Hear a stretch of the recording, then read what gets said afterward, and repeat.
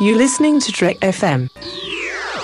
Want to join in the conversation and share your thoughts on this episode? Join the Babel Conference, our listeners' discussion group on Facebook. Just type BABEL into the Facebook search field, and we'll look forward to seeing you there. This is Steve Sansweet of Rancho Obi-Wan, and you're listening to the 602 Club.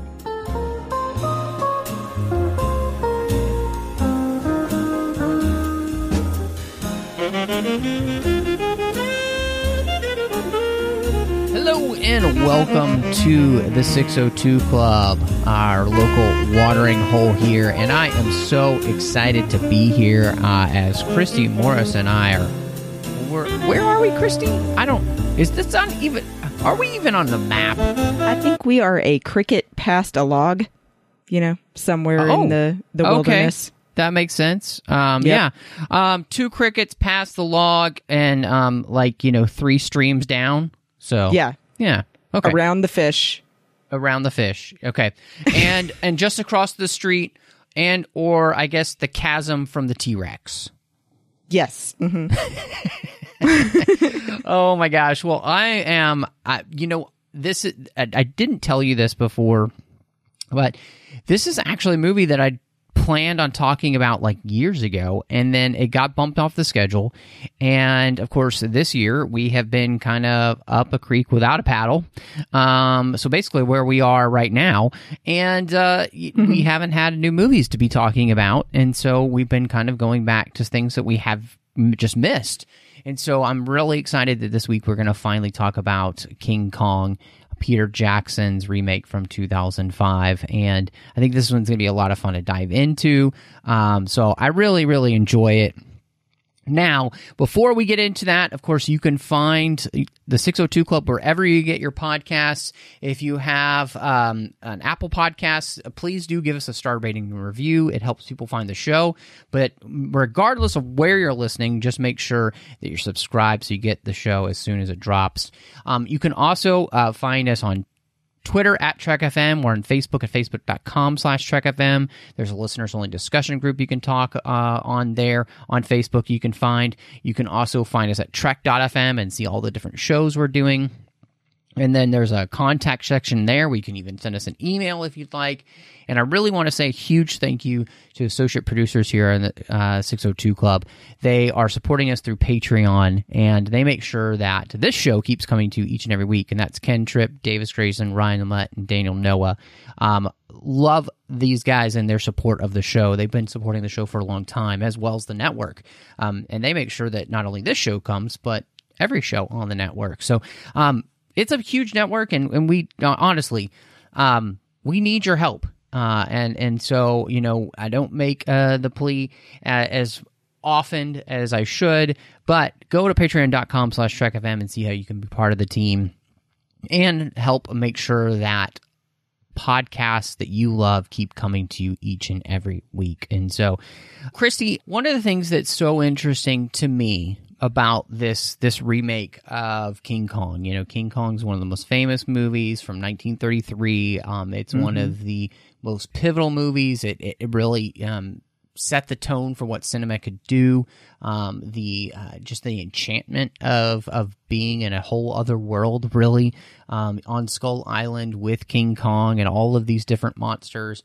And this remake is fascinating to me because this is really a personal journey for Peter Jackson as a filmmaker. Mm-hmm. And I watched all of the extras on the Blu-ray, which, like The Lord of the Rings, fantastic, massively in-depth, some of the best material I've seen behind the scenes on any films. And he has somebody who fell in love with this movie at the original at the age of 9. And just, he saw it on TV then. He was in tears when Kong slips off the building. At the age of 12, he tries to attempt to remake it. And he even made his own little Kong model. So he cute. made the top. Yeah, he made the top of the Empire State Building. And he never really is able to finish that. But he gets really into fantasy and sci-fi because of this series. And to me, that was something so fascinating to hear because, you know, he then tells everyone in the documentary, look, everybody would probably think that my greatest ambition then, because I made Lord of the Rings, was to make Lord of the Rings, that was my kind of like pinnacle. But for him, the pinnacle was always wanting to make King Kong. And so just starting there, I think it's so fascinating to see that Peter Jackson's like whole life, like from seeing King Kong to the fact that he gets to make it, is driving him towards this desire to actually get the opportunity to do this. And that's just, I mean, what a kind of a neat place to start for a remake of a really famous movie. Right, especially when remakes get a lot of crap, you know, in general. I would say that a lot of people are more fans of the original of whatever it is than a remake or a reboot. So I think that it's nice too seeing, like you said, that it drives his life, that he chose to be a filmmaker because of King Kong, and then still had his own vision of what he'd like to add to it or focus on, which is interesting. So, I mean, yeah, I think that it's really, you can tell, very heartfelt when you're watching it, especially then knowing this.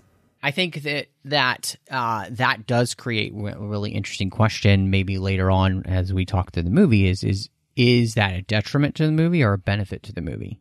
So I think something we can kind of return to a little bit later on as we kind of start to wrap up our conversation. But this is also really interesting too because, you know, Jackson becomes a filmmaker and he is doing his film The Frighteners, and Universal Pictures is very impressed with what they're seeing with the early VFX and visual effects footage, and they want to know what his next movie will be. They want to know what he wants to do, and they ask him to do Creature from the Black Lagoon, and he's not really interested in that, but they're aware of his obsession with King Kong, so they actually offer him the ability to remake this back in 1996. And they start the whole process of working through the script and working with Robert Zemeckis as executive producer. And this is the thing that I wanted to kind of dive into a little bit with you, because I think this would be fascinating to kind of talk about. They're even looking at cast members, you know, for the film at this point. They're looking at maybe like Kate Winslet, or Minnie Driver, possibly. They're looking for the role of Jack Driscoll and Carl, including like Robert De Niro and George Clooney. And this early version of the script, and I kind of wanted to run this by you and see what you thought. So the early version of the script has her being a famed English archaeologist, like the daughter of a famed archaeologist. So the movie would have felt, and in fact, they even talk about this. They're like, it felt like the guys who made The Mummy had read our script for King Kong, because that's the vibe of the movie that they had. And so I wanted to ask you, like, is that something that you would have been interesting to see? Yeah, I mean, I was one of the people that really enjoyed The Mummy, so I would have really enjoyed that storyline too. But I'm also glad that they went a different route with it in what we ended up with in Kong instead of going that route, because I think The Mummy is more of a comedy after it's finished rather than King Kong here being a much more serious tone. Yeah, and I was thinking about that. Would King Kong have then worked as a comedy in that sense, like the kind of the Mummy sense of a comedy? Like, you know, they're having a lot of fun and everything in those movies, and it's basically just a rip-roaring adventure.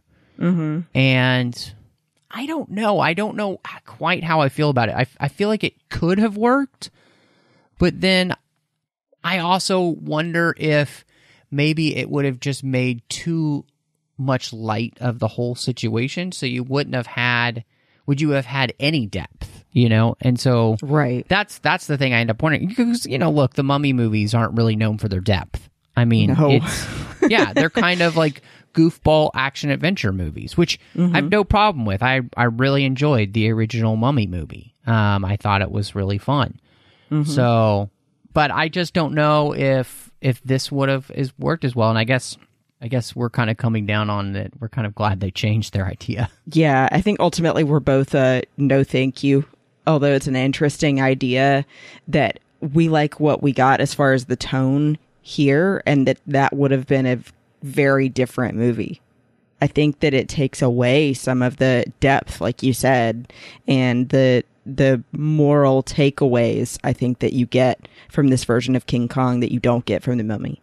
Yeah, no, I think you're absolutely right. You know, and especially that idea with the moral takeaways, because I think there are some in this movie that are quite interesting. And so, what was fascinating to me is the reason that this never continues. You know, Universal sees the upcoming release of Godzilla and Mighty Joe Young, and then of course, even in 2001, you get Planet of the Apes being remade by Tim Burton. Less said about that film, the better.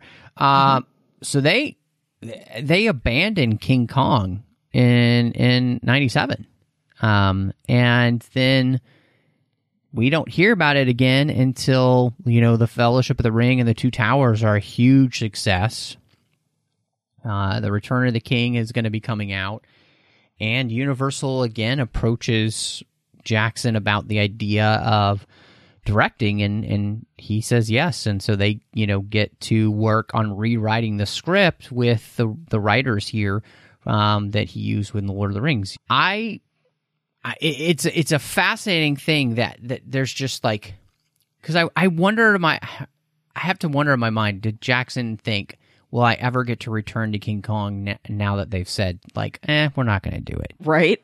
Like, that had to be the worst feeling, because they got his hopes up. They were already working with him on it and everything.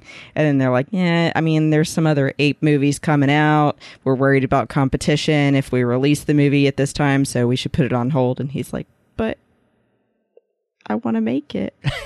Yeah, I mean, it's got to be the feeling in his heart at that moment. And then, you know, it all comes back around, and he gets the opportunity to do this. And so, yeah, and I think it's just, again, it's interesting, this whole journey, this whole personal journey that he's on to do this. And not only that, but, you know, Weta had been working on all these designs and stuff for the movie, big time. I mean, it's amazing the amount of work that they had already been putting into the movie when it gets canceled. And then, you know, of course, they move on to Lord of the Rings, and the rest is history. And that success gets him, again, the opportunity to finally remake the story of King Kong. And so, one of the things to me then that I found really interesting was this idea of this mysterious island. And Skull Island is such an important part of any Kong movie, and creating that mystery and everything. And I was fascinated to learn that originally there wasn't really any mystery at the beginning of the movie. Like, everybody kind of knew where they were going. The way it was originally written. Yeah.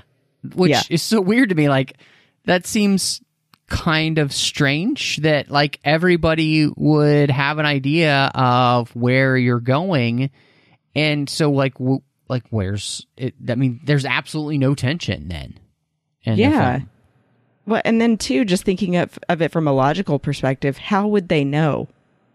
You know, I mean, like, they may have had the map to begin with, but still, I mean, no one else aside from the one person that has it would know about it unless they had been shown the map. Right. And even then, what gets them excited to go? They're like, that sounds terrible. I don't want to do that. Mm-hmm.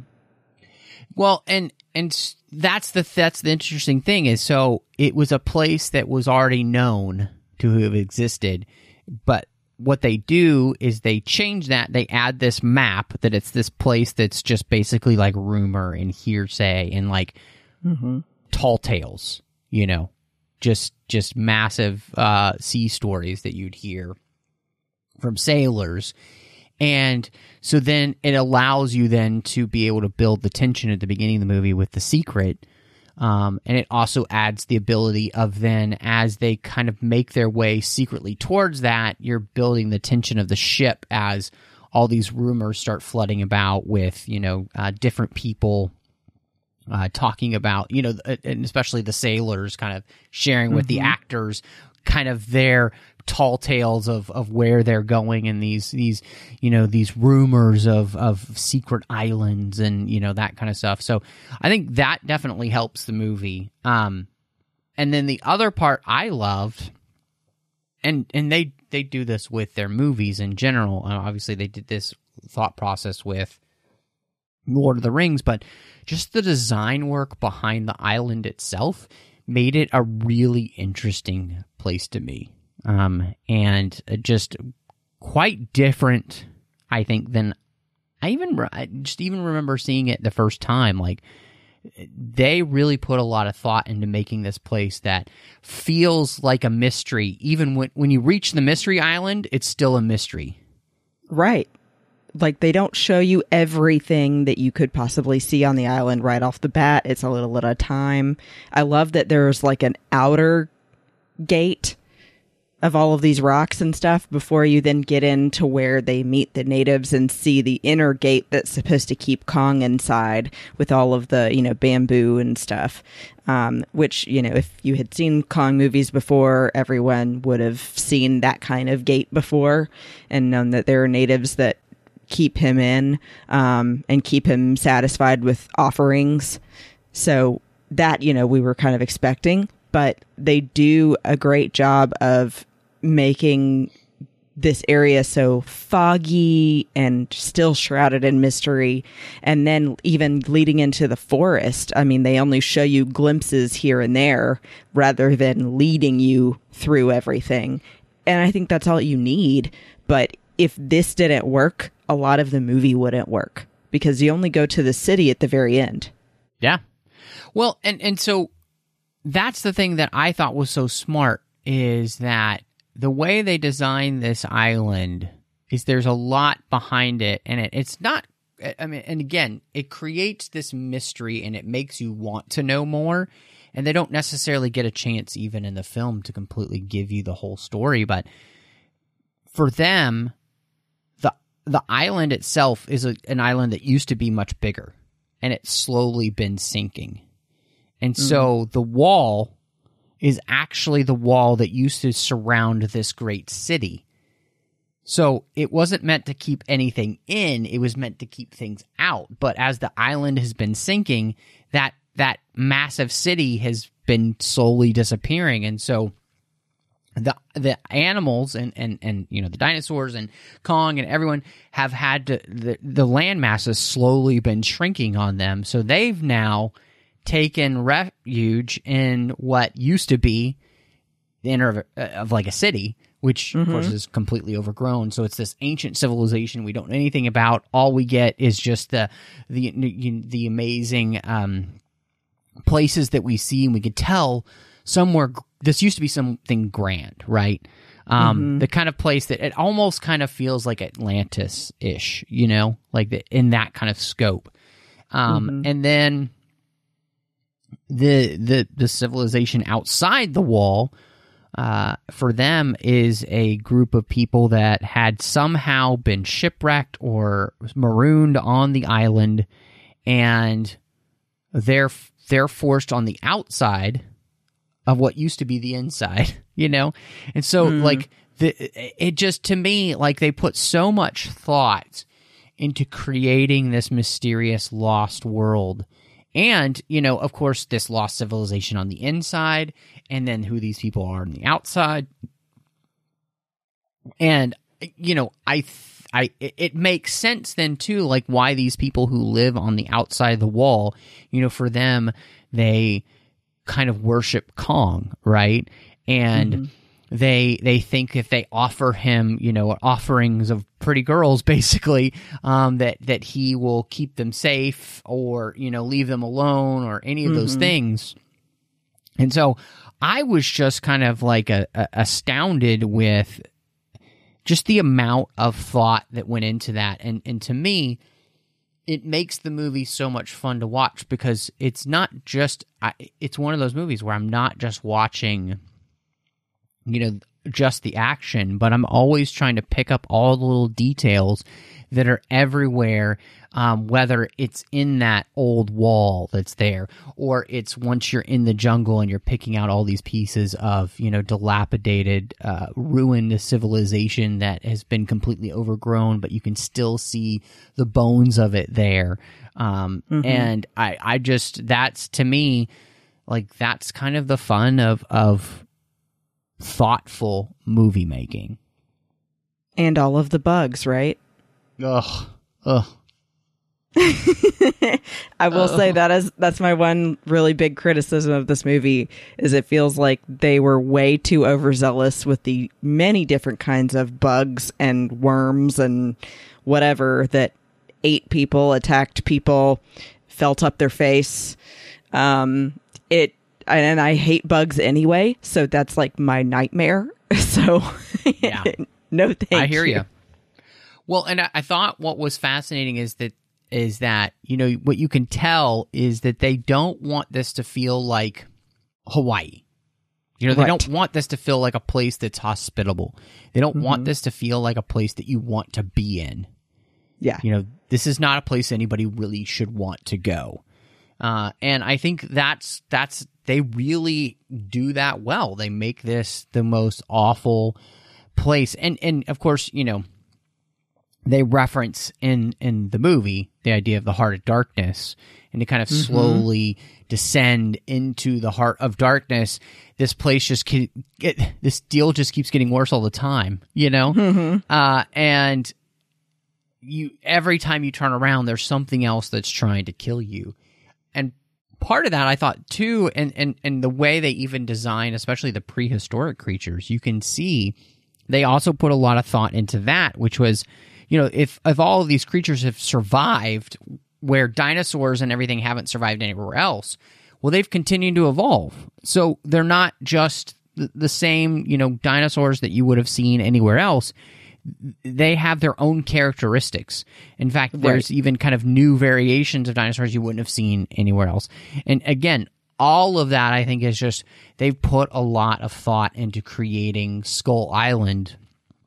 And it's the most inhospitable place on Earth, next to, I guess, like the Antarctic. Well, and too, if you think about it, it would be, since no one had been there other than animals for so long unchecked, they said hundreds of years since the civilization had been there of people that built all of these things. Yeah. So all of these creatures and dinosaurs and Kong have gone unchecked and just continued to overgrow. And then, definitely Exhibit A, when the people fall down inside this crevice and they're literally in like the bottom feeders area. Ugh. Yeah. So gross. And then you've got like scorpion-like things and spiders. And I really think too that they did a great job with the effects of making it feel like you're really in the forest floor or in a swamp or with Anne inside the moldy log, which was disgusting. Yeah. It's believable. No, absolutely. And I think you getting into the effects work there is really interesting, because like Lord of the Rings, obviously they filmed in New Zealand, but this is something to where they didn't film anywhere. They created all of these things, these sets that they would use, and they would create a section of the forest or something as a set. So it would feel like what they want. But then they could then extend that set, and they would use what they called bigatures, which they use on Lord of the Rings too, where they would create these things. And then they would also set extend with like matte paintings, digital matte paintings and stuff. So they're using all the different techniques to create this place that is completely new. It's not anywhere you can go. And I think that's one of the things that just makes this place feel so like like the fantasy jungle, right? When you're in your mind. Which also kind of references the feel of the jungle in the original King Kong. Like if you see those pictures and everything, or if you've seen the original King Kong, it's a jungle that they created, so it wasn't a place that they had filmed anywhere, of course. And they did the same thing here. And I think that really makes the jungle itself really stand out and be this place that it kind of is the jungle of nightmares. Yeah, and I'm glad that you mentioned too that they mention Heart of Darkness in the movie, because not everybody would catch that. And I love that Jimmy brings it up multiple times, and then the last time he brings it up, he's talking to the captain and he says, "Wait, this was not an adventure story, was it?" And he says, "No." So you're already kind of getting that foreboding of, this isn't going to be, they go in, see some stuff and come back out, we'll be gone in a couple hours. No, this is more like a horror story. No, absolutely. And I think that's one of the things that they do with the creation of the jungle and the effects work. So I just wanted to ask you, obviously, this movie is from 2005, and technology has changed in the last 15 years. And so how do you feel like just the effects work stands up? Because obviously they're creating, dino stampedes with the brontosauruses I know don't exist, but they basically recreated the kind of the classic movie monster brontosaurus for this movie, the velociraptor type of things. Like how did all that work for you? I could definitely see that in the way that the dinosaurs in particular were created, they had supposed, mutations that would have enabled them to survive longer in this place than the traditional look of like raptors or T-Rexes that we would have seen. But I think that for the most part, the effects are incredible, and really, obviously, because of how well they did the bugs, for example, it really bothered me. But that's a credit to how good of a job they did. It felt real. I think that the only place that it didn't work for me was when you see the brontosauruses falling over each other. It looks like they didn't spend a whole lot of time really on the detail on that. But maybe, too, it's just the way that the scene would work in general, that brontosauruses falling over each other does look clumsy. No, I agree with you. I think most of the other things work pretty well. I think that the scene that probably just sticks out to me the most is not really working. And part of it is just the amount of work that they're doing there, but it's just not as seamless as it should be. And it is that whole brontosaurus chase. A lot of that is the melding between live actors on a part of a set, which melds then with a bigature that they've created, which melds with digital characters, and the work is as astounding, the fact that it looks as good as it does, but it never quite marries the way that you would want it to, so that like a lot of the other things, it feels more real, like maybe there was a different way that they could have created the action in general.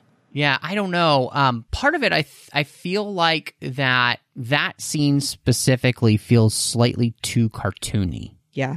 And so, whereas as cartoony as it is to have, King Kong face off against, 3 T-Rexes in a big fight, that didn't feel as cartoony. And I don't know, again, I think it's just something about the way they created that all, but also just the amount of what's happening on screen. When you have just 4 animal characters and then Anne, that's a lot less to pay attention to than having, 30 brontosauruses, as well as velociraptor type characters, as well as human characters, all trying to meld all that together. It just doesn't quite work. But I think we got to talk about it. But King Kong himself, I think, obviously Andy Serkis is doing the motion capture for King Kong. But I enjoyed the King Kong from Kong Skull Island. But there's something about this Kong which, he feels much more like an actual gorilla, just supersized. Yeah. And I think that the work with him as the characterization and everything, too, really works. I love the story his body tells. He kind of even he's got a broken jaw. He's got scars all over his body from fights he's been in. And I think that they bring this character to life in a way that, it makes you feel for the character. So in the end, it still works. Obviously it's not up to the level of today, but I think they did such a good job that I still am in the story with King Kong.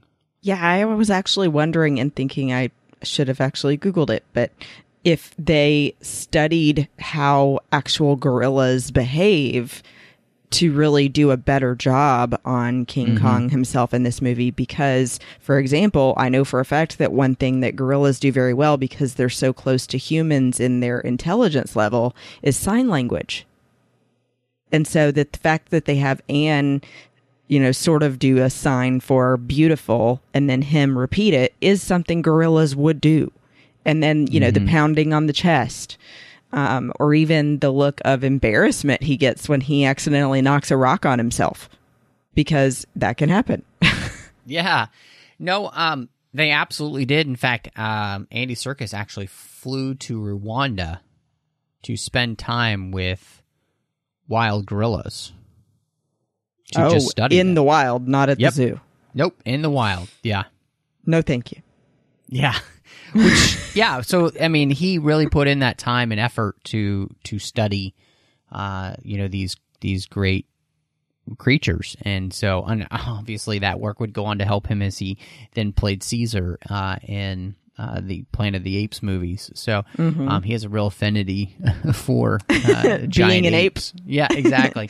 But no, I think that's something that still really works. And then, because of the effects work, I think they did a really good job of capturing the emotion between Kong and Anne. So it makes it believable that these two characters are connecting. Right. I think that they show it especially in the close-ups of his face and hers at the back and forth, that they really at first start out, of course, at odds with each other because they're both trying to figure out the situation. But then she makes him laugh, and then he accepts her.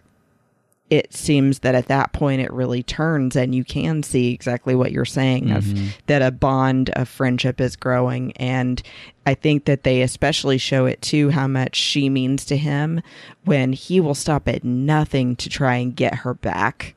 Right. Yeah. And then in the city as well, when he's picking up other blonde women thinking it's her. Yeah. So, yeah, I think with Kong in particular, they did an incredible job with Andy's body language and then also with the effects of his facial expressions. Yeah. Something I needed to mention just about the effects work that I thought I was astounded by. They literally bought a ship. Oh, wow. To then film that ship. And they retrofitted it so it would look the way they needed it to, like a turn-of-the-century ship. They also built a model of that ship, and then they built a ship that they could use on a massive soundstage that could be moved back and forth and stuff. So they put that amount of work into things. So, this is, they really... And there was a scene in the documentary where Peter Jackson couldn't tell the difference in the pictures that they were bringing him between the model ship and the real ship. Oh, that's good. That good. So, I think, regardless of how anybody feels about this movie, the time, effort, and love poured into it, I think really shows in these type of details. And so that's impressive to me. And I think, it whether you end up loving the entire film, it I think creates a place where you can give it stars, basically for all of these different things. So,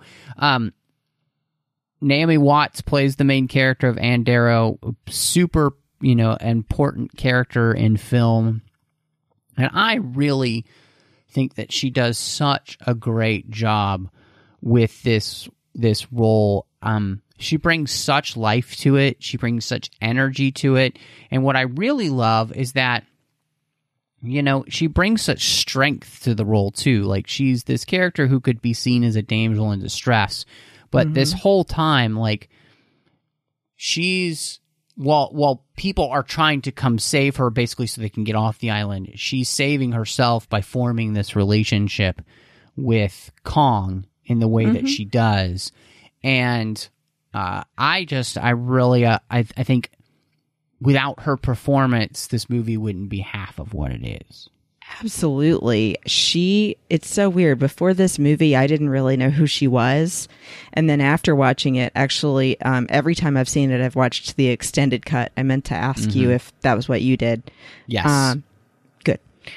She carries everything.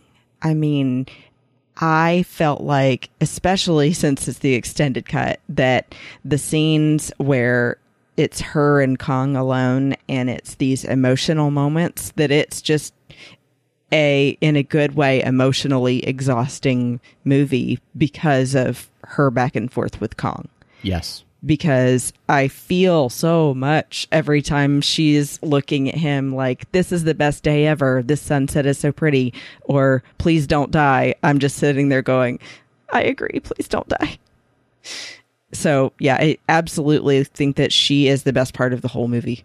Mm-hmm. Yeah, no, I agree with you. I think they did a fantastic job in it. And very cool that she got the opportunity to meet Fay Wray, who played the original Ann Darrow with Peter Jackson. They got to meet her together, which was really cool. Yeah. And getting to hear about that meeting between them was really neat. I did want to add, too, I agree and love that she was not just a damsel in distress, because that could have been the way that they would go with it. But she, from the very beginning, even when she's approaching that casting guy and he says, here's the number of a friend of mine, go get a job. A pretty girl like you doesn't have to go hungry.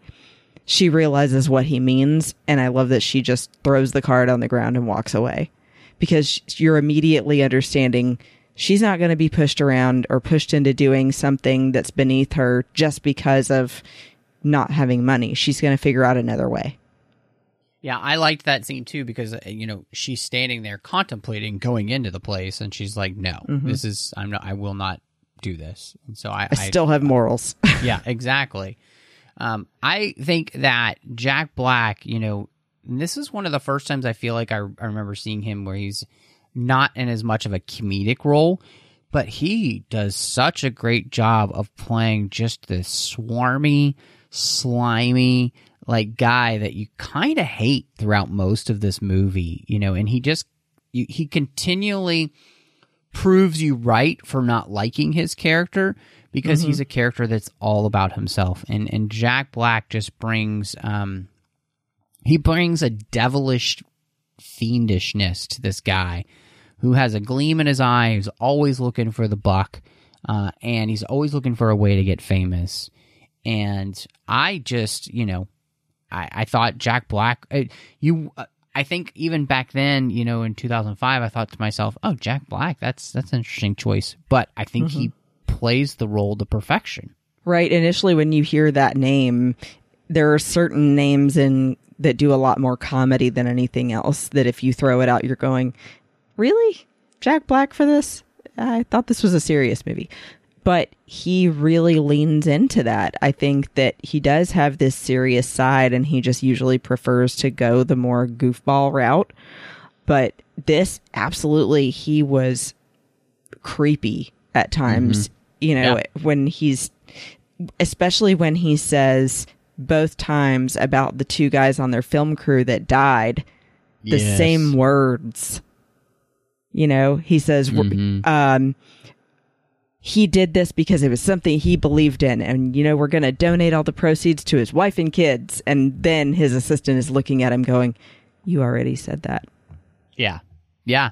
Well, and I think that's the thing that makes Colin Hanks so good in that role as his assistant is that he's able to play those moments because he doesn't say anything in those moments, but just the faces that he makes are so well done that they kind of show the way he's seeing this guy descend. And I think what's fascinating is that Jack Black is that character who's descending into the heart of darkness the most, because what it is he has this obsession, and that just drives him to destroy everything. And I think he plays that really well. So we can talk about that a little bit more, but later on. But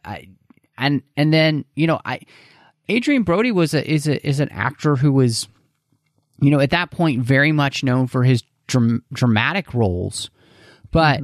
I really kind of had fun with him and as this character, as Jack Driscoll, the screenwriter. He falls in love with Anne, and that's part of the story. But to watch him kind of like be the normal guy in this whole thing, like who's just like, why I got pulled into this. I don't want to be here, and yet he finds a way to do what must be done to get as many people as he can off the island and become an action hero, basically, when he's a screenwriter, right? And just like he's the everyday guy who gets pulled into doing not so everyday things. And I enjoyed him. I don't think he has as much to do as some of the other characters, but honestly, it's his delivery of a line at the very end of the movie where he's talking about Carl that I feel like he's kind of almost the conscience of the movie, and he's the one who kind of lets when people are really going off the deep end. And so, I think he was good. I agree. I think that he is definitely not the one you expect to be the hero. And I think that was intentional here with the casting as well, because they show you by juxtaposing the actor who's playing an action hero in the movie versus the screenwriter, right? who they end up reversing their roles as far as the kind of people they are. And that this shows your true colors. And so you may not actually be the hero that you portray on TV. Yep. Absolutely. So I like that. And I do. I like that juxtaposition with Kyle Chandler's character, Bruce Baxter, the movie star, who did all these adventures films and, of course, is really a coward in real life. But then it was kind of great that instead of just allowing him to be the coward the whole time, he actually does come help and save the day. All of these characters who kind of end up saying that they're going to leave people, basically, like the captain, Engelhorn, comes in and helps save the day.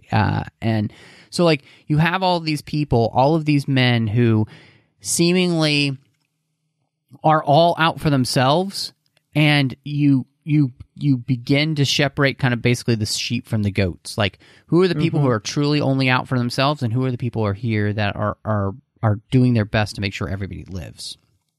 Right. And that's kind of the differentiation here in the movie. And I think that's where that theme of obsession comes in, because and that's where with the heart of darkness, like, who are the men who are going to descend to the heart of darkness and not be able to pull themselves out of that, who are going to fall into the pit of obsession to the point of, like, because of their selfishness, that they only care about themselves.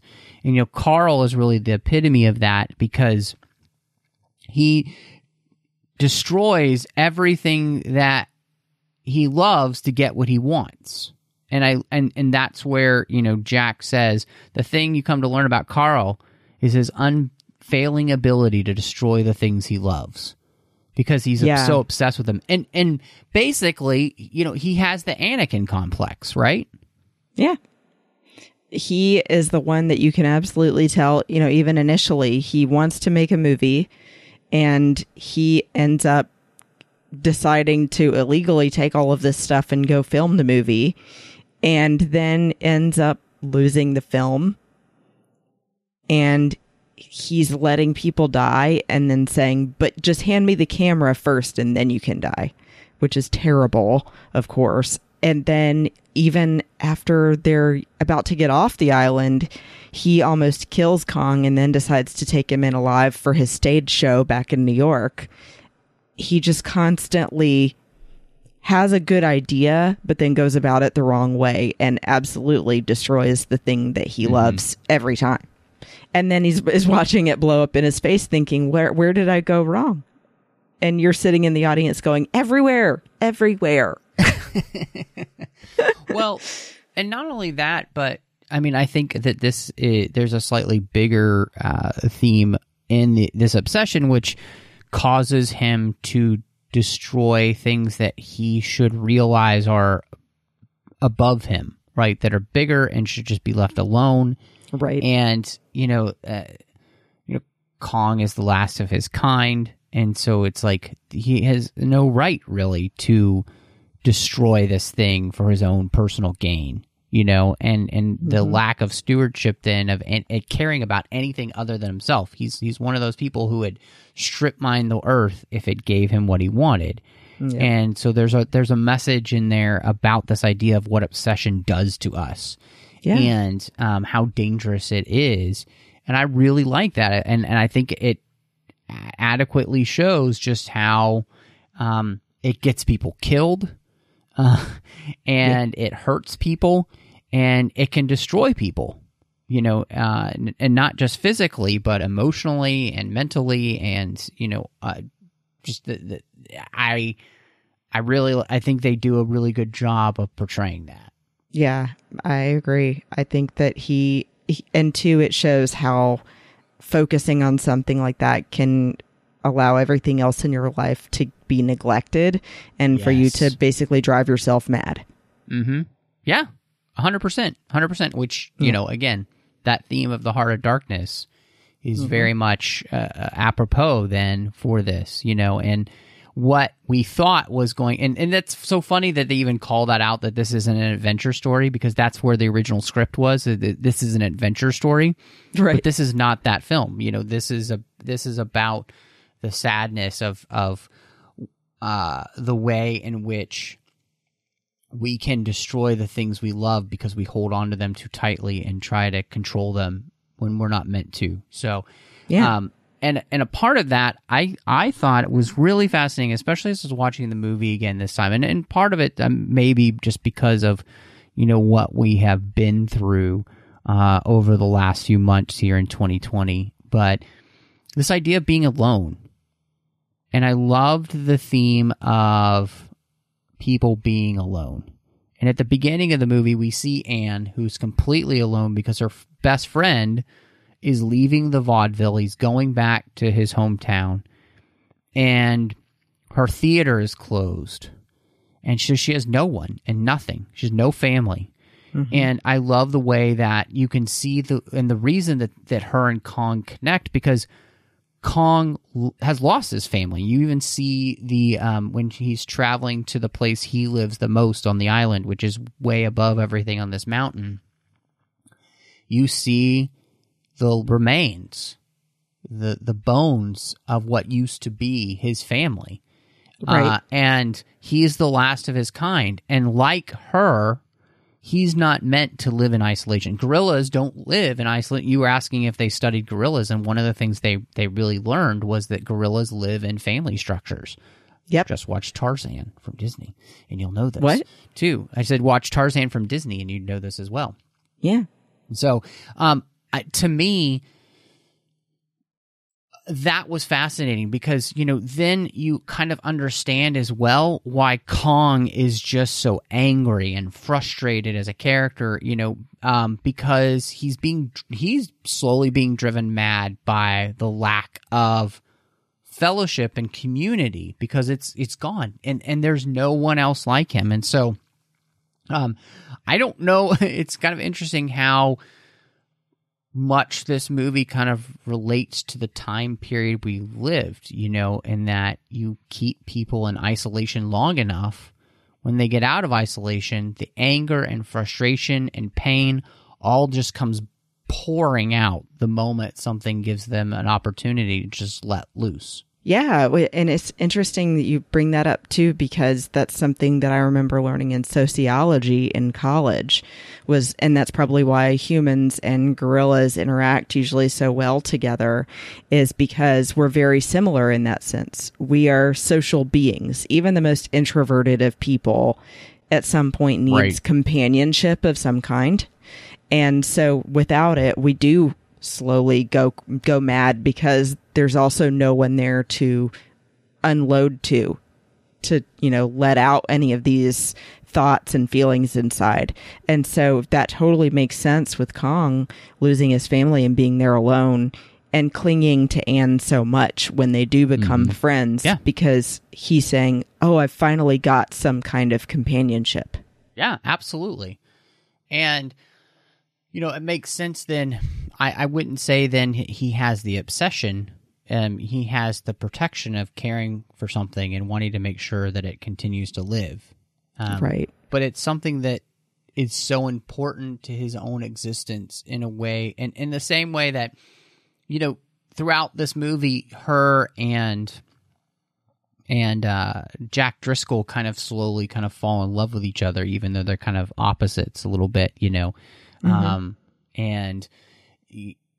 but at the same time, she's able to recognize that isolation and that loneliness in Kong, and not on purpose. I mean, she's just trying to entertain him to get away, right? Right. But she begins to see that there's so much more to this creature than she once thought, and it allows her to connect. And yeah, absolutely.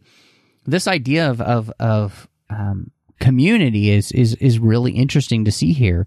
And of course, it makes sense that, Kong would then want to be connected, with something or someone, and there's no one on this island to connect to anymore.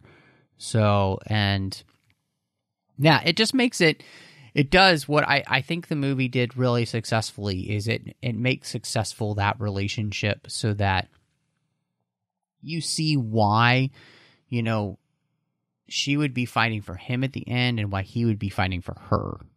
Right.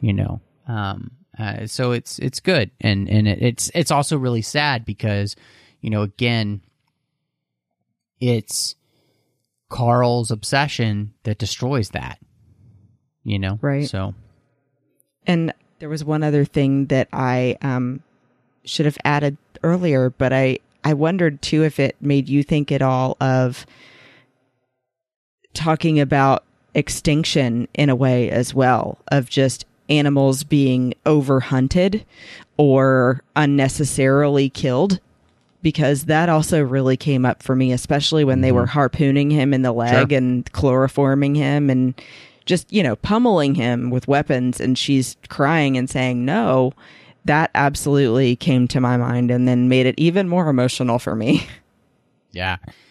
I totally agree. I've never been a person that's been really a fan of zoos, and I've always really hated the idea that we would slowly, hunt a species to extinction and not be taking care of the planet that we've been given, and so, I've as a kid, I was always a big fan of whales. I still think they're amazing creatures, and to know that so many species are on the edge of extinction is really sad. I mean, the largest land mammal on the planet is almost gone in the blue whale. So, yeah, I think we have a responsibility to take care of these creatures, and we have a responsibility to foster their continuation.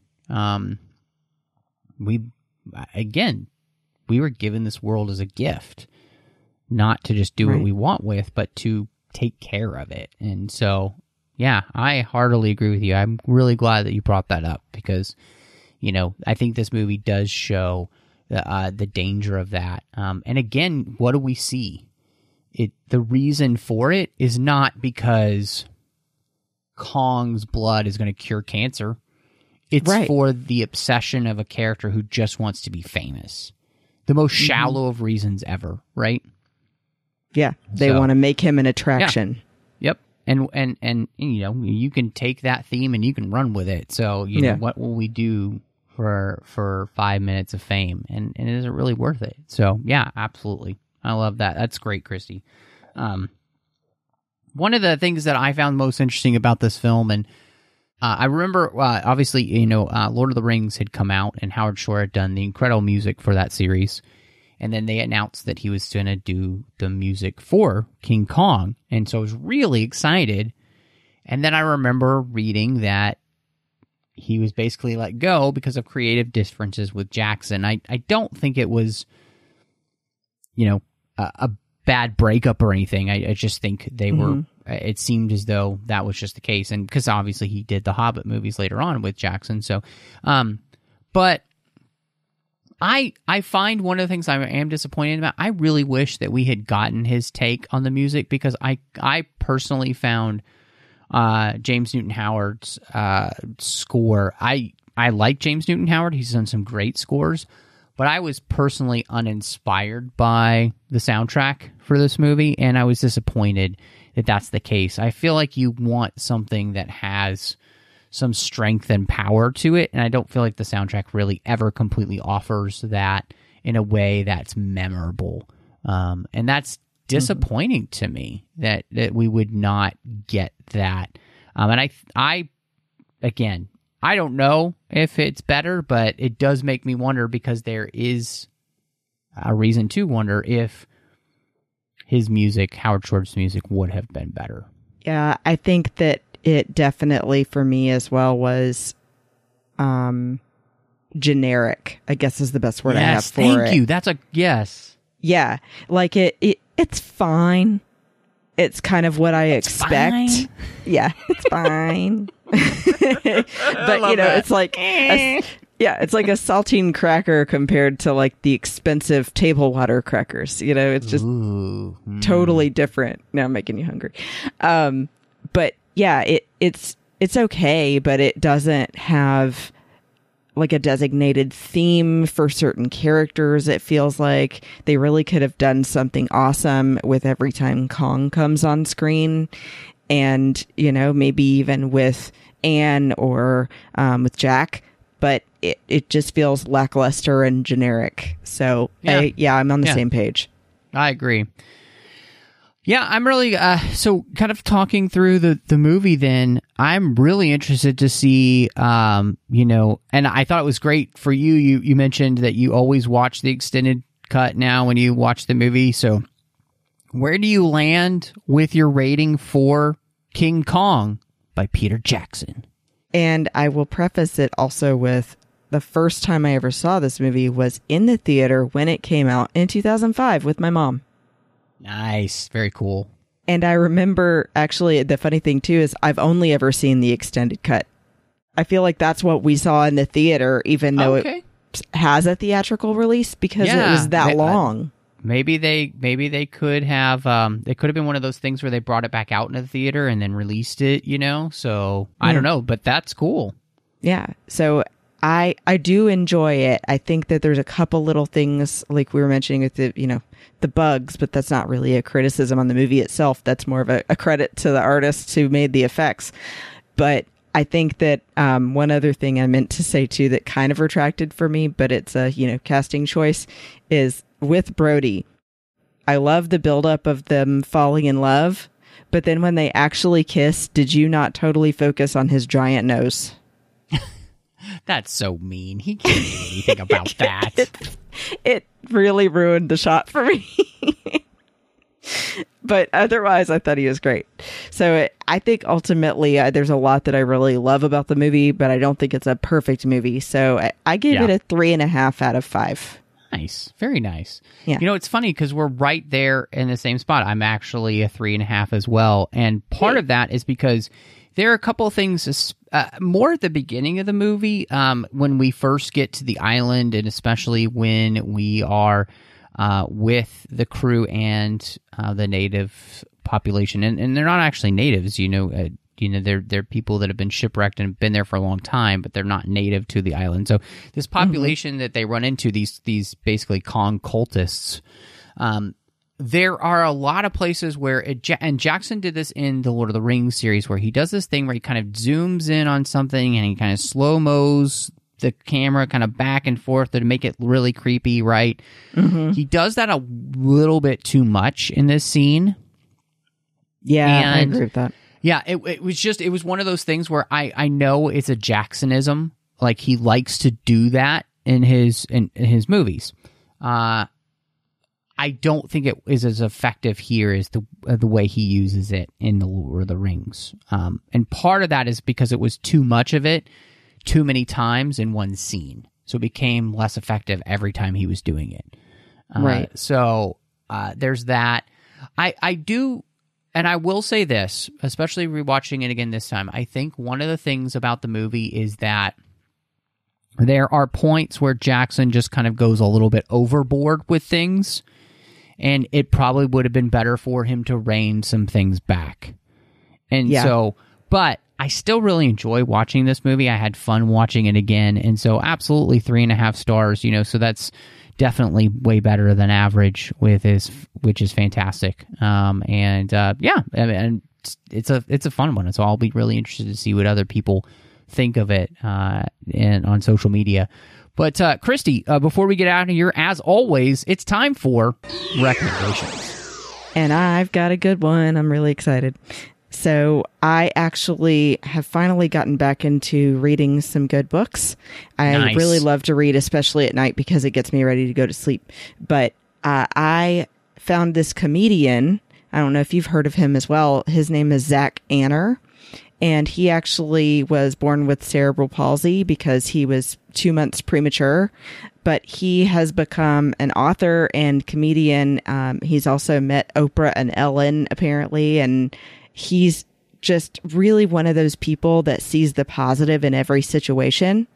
And his way of coping with his difficulties in life is by making fun of the situation. And it's not in a way that makes you feel uncomfortable. He's just saying, like, this is the reality, but this is why it's so funny to me, so it should be funny to you. So, for example, I will tell you on the back of this book, which the book is called If at Birth You Don't Succeed. So you're already getting a taste of what he's like. Yeah. He says he botched his own birth. It's like he's Tyrion Lannister. Yeah. But it even says, the synopsis on the back, you'll laugh, you'll cry, you'll fall in love with the Olive Garden all over again, and learn why cerebral palsy is definitively the sexiest of all the palsies. So I highly recommend reading If at Birth You Don't Succeed by Zach Anner and watching his stuff on YouTube because he's great. Man, I might have to pick that up. That alone was hysterical. So right? Oh, that's awesome.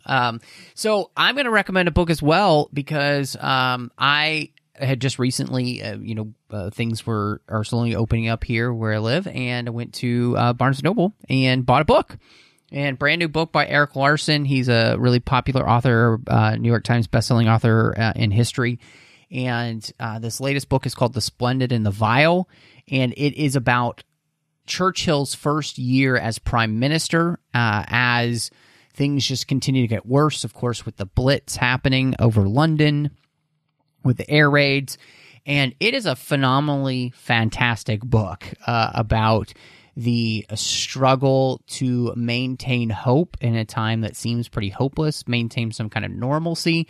And I was so inspired by not just Churchill, but this is really a story of his family as they move through this, as well as London itself.